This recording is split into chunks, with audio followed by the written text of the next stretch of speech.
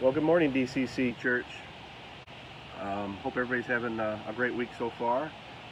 Today's obviously Tuesday morning. I think it's June 20th. Um, just wanted to share real quick. Woke up this morning, had no idea what I was going to talk about today. I just kept praying and seeking the Lord. And so I opened up my Devo book and flipping through that and just can't find anything. And then all of a sudden this scripture just comes to remembrance. It's just a scripture on communion. And I'm just kind of trying to tie it together with what we've been talking about with our Sunday messages about all praise. So I got a scripture on communion from Matthew chapter 26, verse 26 and 28. And oftentimes we get together as a church family as one body, and we get some elements, a little wafer, a piece of bread, and then a cup of juice to represent the blood of Christ that he shed for us. But this morning I was just thinking, and tying it into all praise and what Jesus did for us.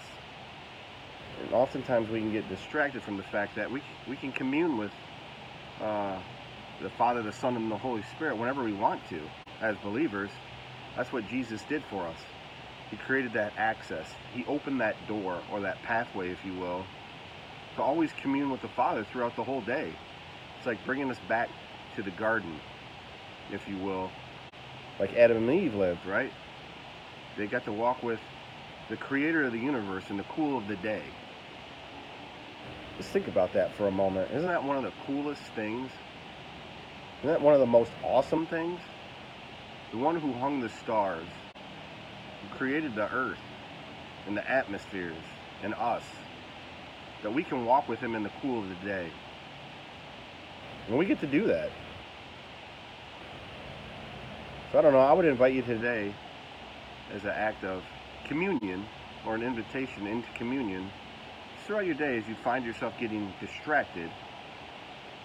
Just remember where you would be without Christ. And remember where you are in Christ. It doesn't have to be long. It's an invitation. And maybe that'll steady the storms of your day. I don't know. Or your week. I'm going to read the scripture. Matthew chapter 26, verses 26 through 28. While they were eating, Jesus took bread, and when he had given thanks, he broke it and gave it to his disciples, saying, "Take and eat. This is my body." And in verse 27, then he took a cup. When he had given thanks, he gave it to them, saying, "Drink from it, all of you. This is my blood, the covenant, which is poured out for many, for the forgiveness of sins." I just know, I don't know where I would be without Christ, but it wouldn't be a good place. Let's just say that. For one, I probably wouldn't be married. I wouldn't have the family I'd have today. I mean, I can just give him thanks for that right now. So I'm sure my wife wouldn't have married me because she was looking for a believer. That's something that she was standing pat on. She wouldn't settle for a husband who wasn't a believer. So I can tell you right now that if I wasn't a believer, one thing I know it for sure, without Christ, I wouldn't be married to the wife I have today. I wouldn't have the kids I have today. So I can give thanks and praise for that. I would probably be broke. Without Christ, I would be living without restraint. So I would spend money on things that my flesh would want whenever they wanted it, or who knows where I would be. But it wouldn't. I guarantee it wouldn't be in a good place. I can think back before Christ in my life. Things just always came up empty. You would just always wake up, I would always wake up the next day, and inside I just wouldn't have peace. There was no satisfaction in life. I was always searching for something to fulfill these voids, but at the end of the day, they always came up empty. So it says that I invited you into before, just go throughout your day. Just has to be little glimpses of remembering, and be thankful for where your life is at today with Christ, and just maybe think about where it would be without Him. And just give Him thanks and praise throughout the day.